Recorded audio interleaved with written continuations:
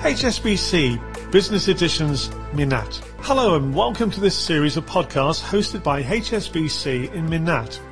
Over the course of this series, you'll be hearing from regional business owners, HSBC leaders and market experts on themes such as building back stronger from crisis, digital economies, future cities, outlooks and sustainability.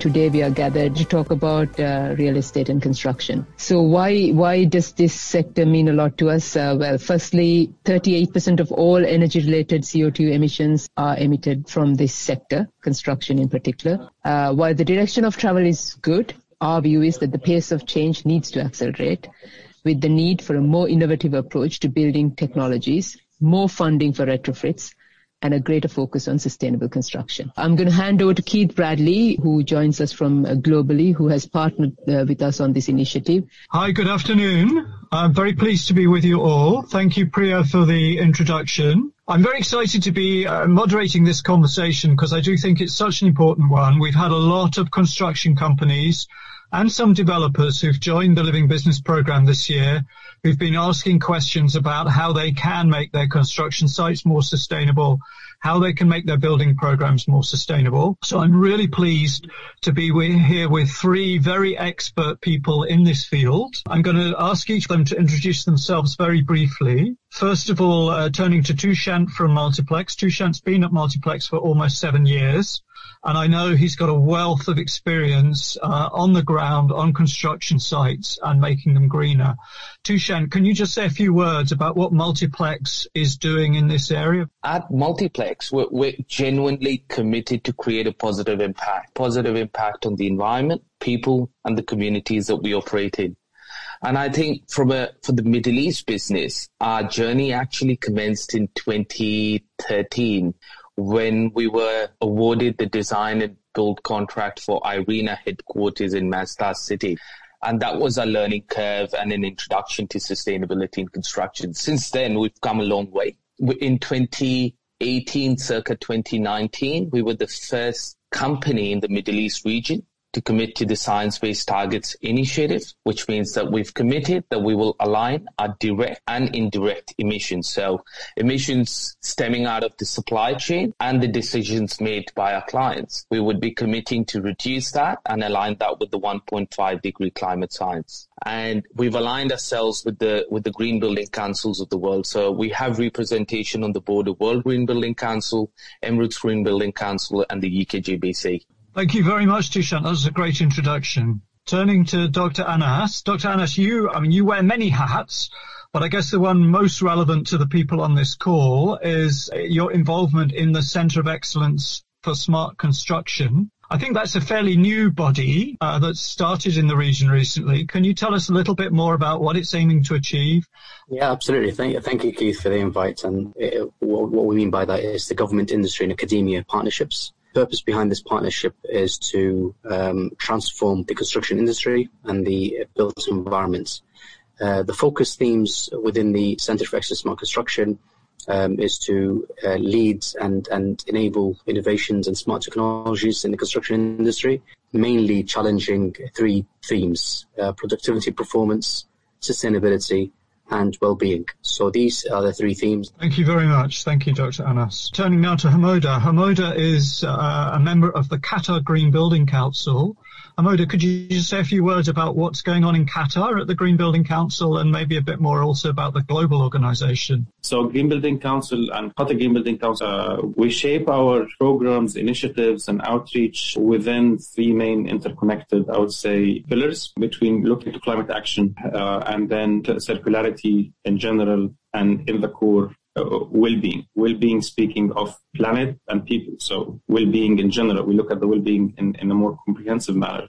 So interweaving the three, let's say, these domains, you get several enabling projects or programs or tools or capacity building and training, public outreach like Sustainability Week for awards, certifications tool like the Green Key for hospitality. And we are shaping a big focus over the past couple of years in hospitality sector, for instance, greening the hospitality sector. So it's quite a dynamic stage that we are in, and you will find the same in several green building councils in the region. Emirates GBC, I mean, they are They do lots of great work and looking into similar aspects. And in general, if you go to the bigger umbrella of the World GBC, which Multiplex is a big contributor to the bigger global GBCs as well, you will find that connecting themes. So you have Race to Net Zero as the hashtag, and out of this hashtag, you can find a whole lots of interconnected contributions from several GBCs around the globe. Race to Net Zero, Race to Better Places, and Race to Resilience. So these are a couple of, let's say, overarching campaigns running in parallel in different places around the globe. Thank you. Thank you very much, Hamoda. Yeah, it's certainly a race. It's a race we're all on, and we need to move faster along. So I'd like to start by maybe talking about the situation on construction sites, because that's, construction sites, there's lots of diesel, there's lots of water, there's lots of cement, there's lots of waste. Tushan, do you think you could say a few? I know this is an area that Multiplex and you personally have done a lot of work in, and give us some pointers as to where companies should start. I think data in today's world is generally one of the key enablers. And collating that data and understanding the data with the IT things has just become relatively a lot easier now. So we actually commenced the journey just through data collection. And while we were doing so in 2017, as a business, we realized that across our projects in the UAE alone, we were spending circa 30 to 35 million dirhams on diesel alone. And this is purely based on the fact that I would say 95 to 97% of the construction site in the Middle East region are just powered through diesel generators. You're just not able to tap into the grid. We started integrating multiple technologies on our sites. So now I would say pretty much 100% of the sites are powered through hybrid generators, which just stems out better efficiency. We then offset a bit of the carbon footprint through on-site solar PVs on the site offices and the car parks there. And then we've also commissioned the first Tesla battery in the Middle East on a construction site, which was at ICT Brookfield Place. This entire arrangement over the years has not only helped us reduce our carbon footprint by 60%, but there's also been a considerable savings in cost and the operating margins to the business. So I would say power optimization was our first step. The second was, since again 2016, 2017, we worked very closely with a regional SME called Neutral Fuels. And all our worker fleets and site offices, sites were powered through their fuel. And what they do is they've tied up with the McDonald's, the KFCs of the world, use their used cooking oil, treat it, and then it's reused. So pretty much embedding circularity and circular economy principles into what we do from a power perspective. The third aspect I would say is that we're really advocating DFMA, which is designed for manufacturing and assembly. And we actually walked the talk on Neighborhood 1 residences, which was 500 apartments for Etihad Airways in Masdar City. And the toilets, the kitchens, all were fabricated off-site, and it was pretty much a plug-and-play like a Lego on-site. Not as easy as a Lego, but on the same concept and the same lines. All the MEP was prefabricated off-site, and what we realized was that we were able to reduce the waste intensity by a factor of almost 50%. So the entire development was all precast, modular. That's the direction that we should be taking as a team, as an industry, as a region. And then second is understanding where your materials are coming from and just going back and collaborating with the supply chain. So for instance, a lot of our drywall comes from Jipra, and all the waste is segregated on site and sent back to the factory in Abu Dhabi for recycling again. Yeah, I think if the design's right, we're using the right data tools. I think digitization has evolved with BIM. There should be minimal wastage, minimal reworks on site anyways. Fantastic. Good. Anything Hamoda or Dr. Anas would like to add to that?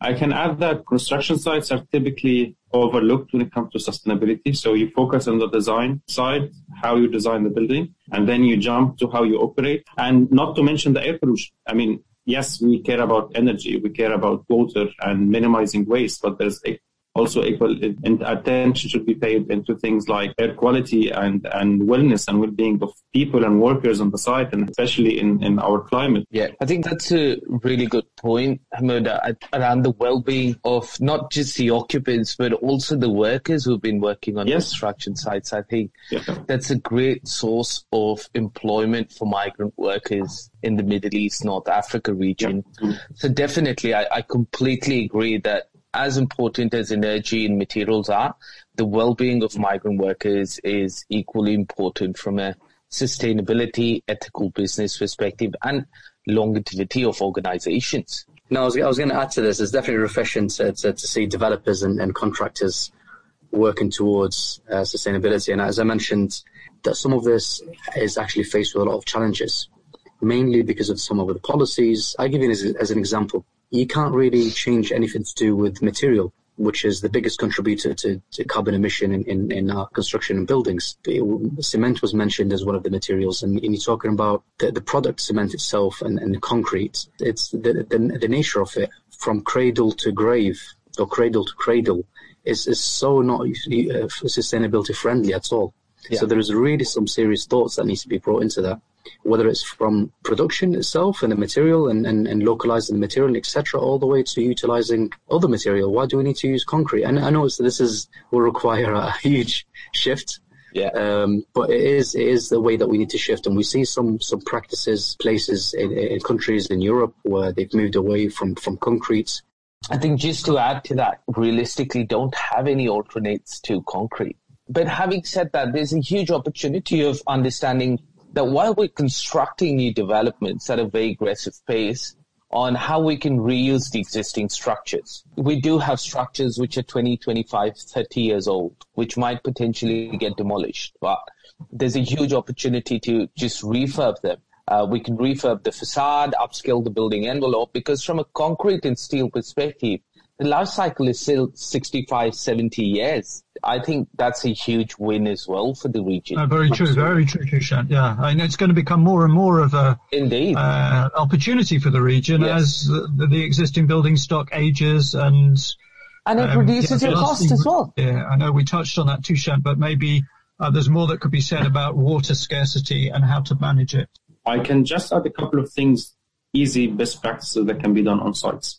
Capturing things like water condensate. I mean, all of our sites on construction site use air conditioning, and the water condensate coming from that can be usable. The treatment plant, grey water treatment plant, are quite small now and affordable. In our region, is more important than energy. The water efficiency should be on the top of our priorities, even before energy efficiency. But perhaps if we can take sort of 10 seconds each, go around. Is there any single thing that you would recommend the listeners here do when they go back to work later today or this week to make a difference? Tushan, one thing. I would say it would be site office energy efficiency, followed by solar. Hamoud? I think the key is engagement, to engage everyone on site, from workers to project managers to owners. Everyone needs to be on board. Everyone can contribute and will contribute.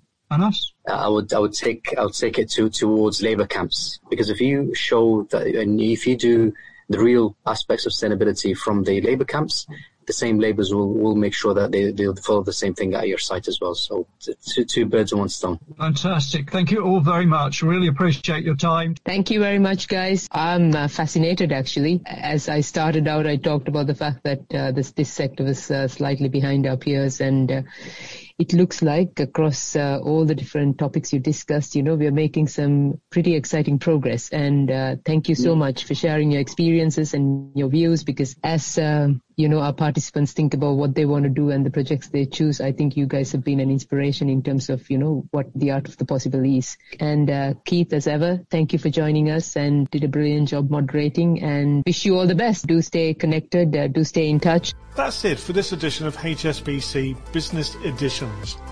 Subscribe now to be updated with our latest episodes. We look forward to welcoming you to the next episode.